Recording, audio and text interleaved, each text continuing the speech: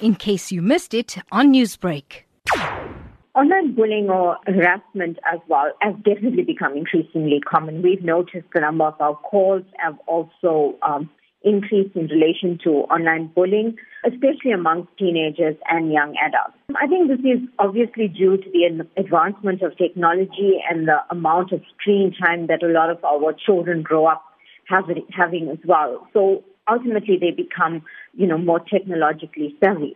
And Adeshni, we know that it's often difficult to enter the psyche of these cyber bullies, but from what you have seen over the years, what leads someone to engage in something so nefarious as this?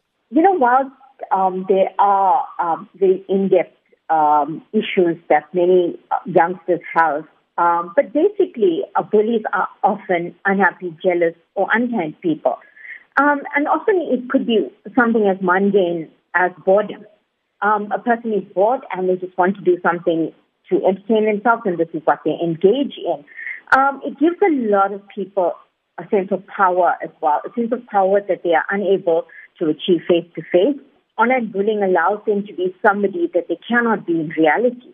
Now, we know, Adeshni, that these issues sometimes go untold, and in the cases when people speak out, it's often too late. So how then can people go about reporting such atrocities, especially when they are bullied into keeping quiet? I think it's important that all victims need to remember that cyberbullies leave a digital footprint, no matter what they say they do. And this digital footprint is actually a record that is useful and provides evidence in actually apprehending the perpetrator. It is helpful to collect evidence, screenshots of social media posts, as well as text messages. One can also formally report this to the platform itself, for example, Facebook. I think that in order for cyberbullying to stop, it needs to be identified, and reporting the matter is key. Many victims don't report the matter. It is also helpful to report it or actually approach the bully, and this allows them to understand that their behavior is unacceptable.